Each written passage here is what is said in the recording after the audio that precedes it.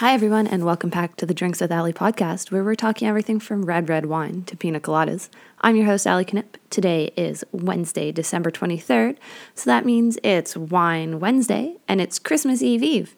So it's 2 days before Christmas. Today, I will be answering our very first listener question. Okay, so it's actually the second question, but the first question I want to do as a bit of a series, so I'd figured I'd sneak this one in first. Couple of reminders before we get started. If you like the podcast, I'd be so very grateful if you could hit the subscribe button on iTunes, leave a review, or share the podcast with a friend. The more people that subscribe, the more people will see the podcast, and then we'll be able to make more and even better content and have more cool things to talk about. Number 2, there's no Friday show this week, with it being Christmas and the library not being open. They have reduced hours. And again, I post these when I get to the library each week. I will instead release a second Spotify playlist on Friday so that you will have something from me. Next week, we should be back to our regularly scheduled 3 episodes a week kind of schedule. On the Spotify note, today's playlist is If Champagne Were an Artist, He'd Be Frank Sinatra. So proper champagne that comes from Champagne, France. We will do playlists for Cava, Prosecco, and sparkling wine later on. So much like champagne, there's a Frank Sinatra song for every mood.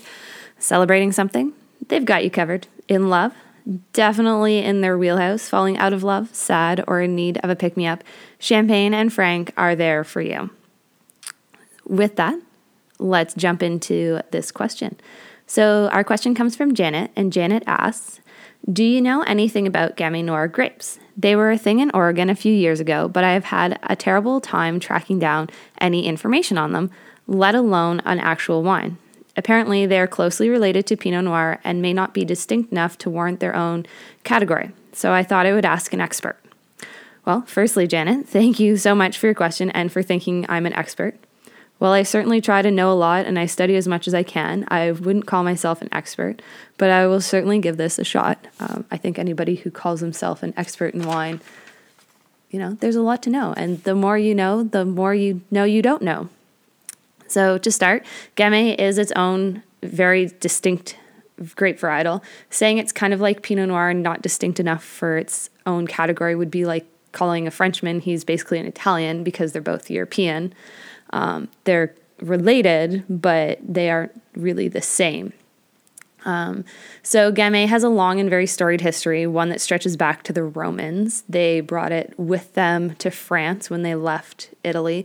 It has since fallen out of favor in the more southern regions because of its growing, and they left it in France. The first recorded history stems from the mid-1300s in Beaune, which is in Burgundy, France.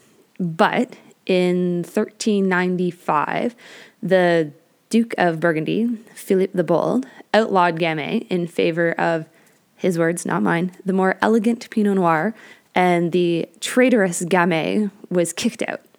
The Gamay Noir grape then migrates south to Beaujolais.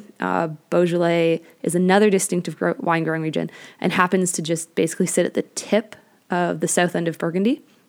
In Beaujolais, though, Gamay flourished. The climate appealed to the grapes. It ripens earlier than Pinot Noir by a full 2 weeks, which allows Beaujolaians to get their wine to market much faster than any other wine-producing region in France, which at that time also meant the English market, which is, we're talking around the 19th century, and England at that time was the largest consumer of wine. Now, as far as genealogy is concerned, the University of California at Davis has a professor by the name of Carol Meredith, who has done DNA genome sequencing on basically all of the grape varietals in the world. She's a pretty cool lady. She also owns a winery out in California in the Napa Valley. And she's figured out who all of the parents are for most of the classic varietals, if not most of the varietals in the world. So for Gamay, Pinot Noir is one of its parents, so they are closely related, but like I said, they are a distinctive, different DNA grape. Pinot Noir also happens to be the parent of over 16 of the most classic and well-known varietals. He's a busy little bee when it comes to breeding. and definitely covers a lot of kind of the known grape varietals out there. Pinot Noir also happens to be a grape that mutates its genes a lot. There's a lot of different Pinot Noir clones out there. Now, as far as where Gamay Noir grows, it grows just about everywhere. In France, you have Beaujolais as well as the Loire Valley. There's Switzerland, Turkey, a little bit in Italy, Australia in small numbers, and probably, I would totally be guessing at this, but I'm going to go out on a limb here, guys, and say in the cooler pockets of Australia, where it's a little bit easier to grow. Canada loves Gamay. It grows in all three of our major wine growing regions, Ontario, British Columbia, Nova Scotia. Ontario grows a lot of it in the Niagara Peninsula as well as in Prince Edward County. There's even a winery in Niagara called Chateau des Charmes that discovered their very own and distinctive clone or gene mutation of the Gamay Noir varietal. So basically, the grape's DNA changed in the field and became its own separate varietal. It's called Gamay Droit because it was discovered growing straighter and taller than the other Gamay Noir around it.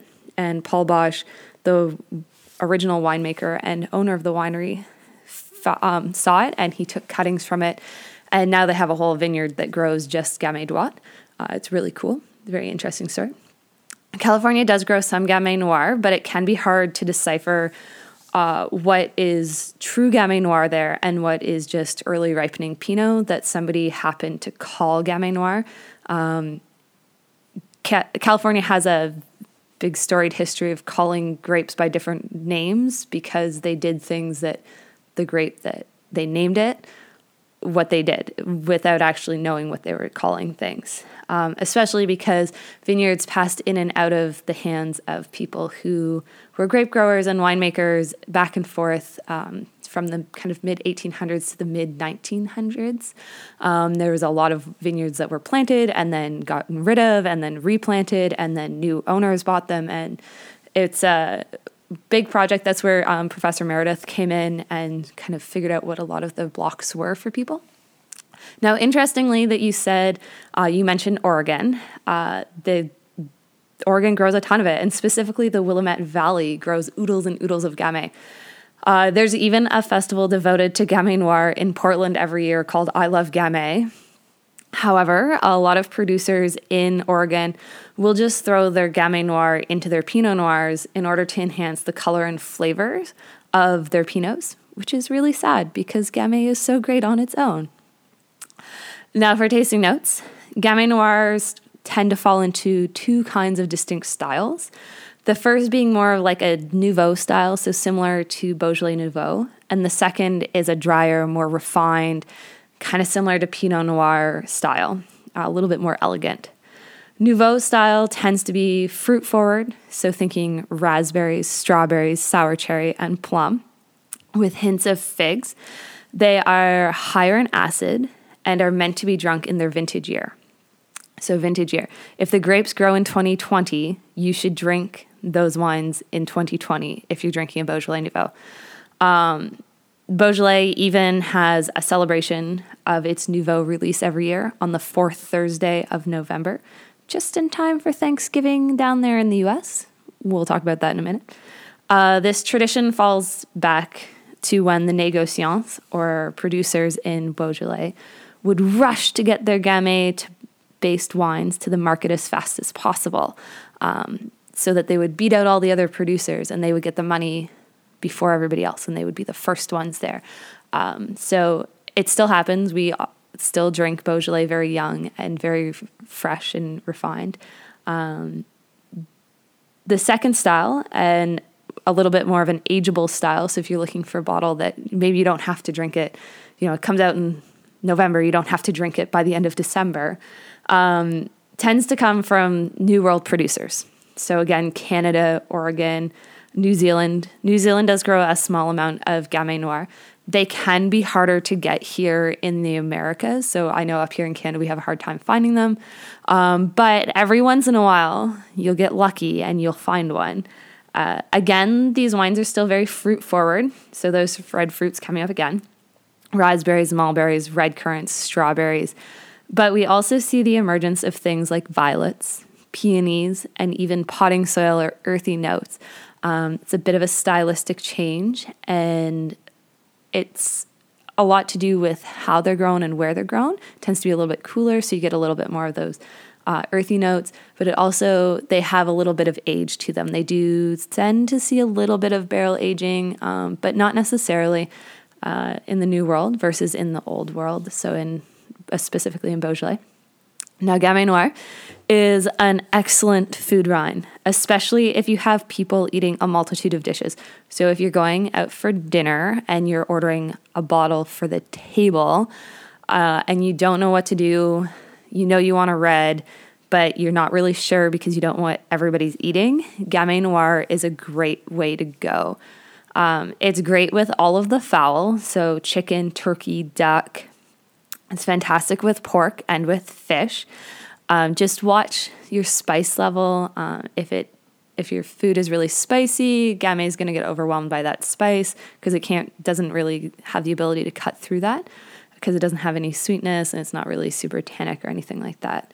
All of the earthy veggies rock with Gamay Noirs as well. So thinking roasted potatoes, mushrooms, eggplant, squash. It's also outstanding with cheese and charcuterie boards. So basically all of the cheeses like to be friends with Gamay, with the exception of blue cheese. Blue cheese, not such a great fan. So again, if you're having like a grazing board at a party or anything like that, Gamay is a great wine to pick. If I'm going to a party and have to bring wine, which I usually do, I tend to be the person that has to bring the drinks, or at least some of them. I always try to grab a Gamay. Like rosés, it suits whatever anyone is doing or eating or drinking, or not drink. I would hope they aren't drinking something else as well as their Gamay. But it's a little bit food friendly. It's a little bit easy for everybody to consume. Nobody's going to be overly offended by it. And it's just a really great wine. For finding Gamay Noirs, look for Beaujolais, so Nouveau or Village. Beaujolais is spelled Beaujolais.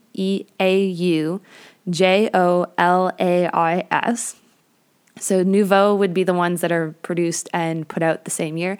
Village, they have a little bit of aging on them, but not a whole ton. Wines from the Loire Valley in France, specifically under the growing regions of Saint-Pourçain, Côte du Forez, Côte d'Auvergne, and Côte Rhônais, are also Gamay-based wines. They can be a little bit harder to find. So on a label, it's going to say one of those regions, and then underneath it's going to say Loire Valley. French wine labels are a little bit harder to read than New World wine labels. Not going to lie, it can be a little hard.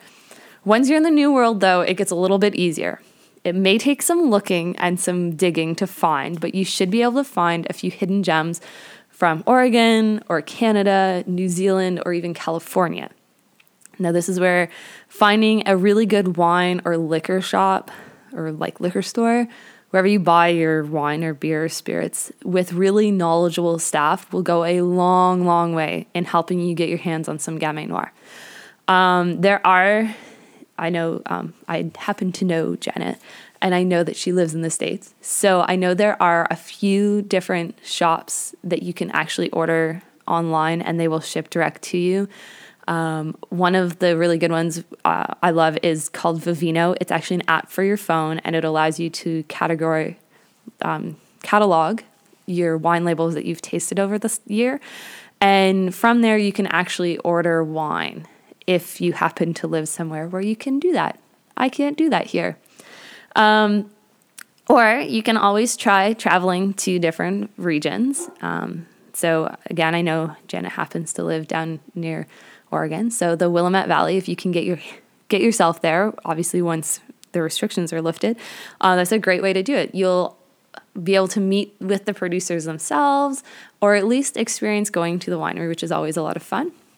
New World wines tend to be labeled by their varietal, so that should make it a whole heck of a lot easier for you to find a Gamay-based wine versus having to remember, okay, I need to look for a Beaujolais or a Loire, specifically a Côte Rhônais, and it can just be a little bit simpler for you.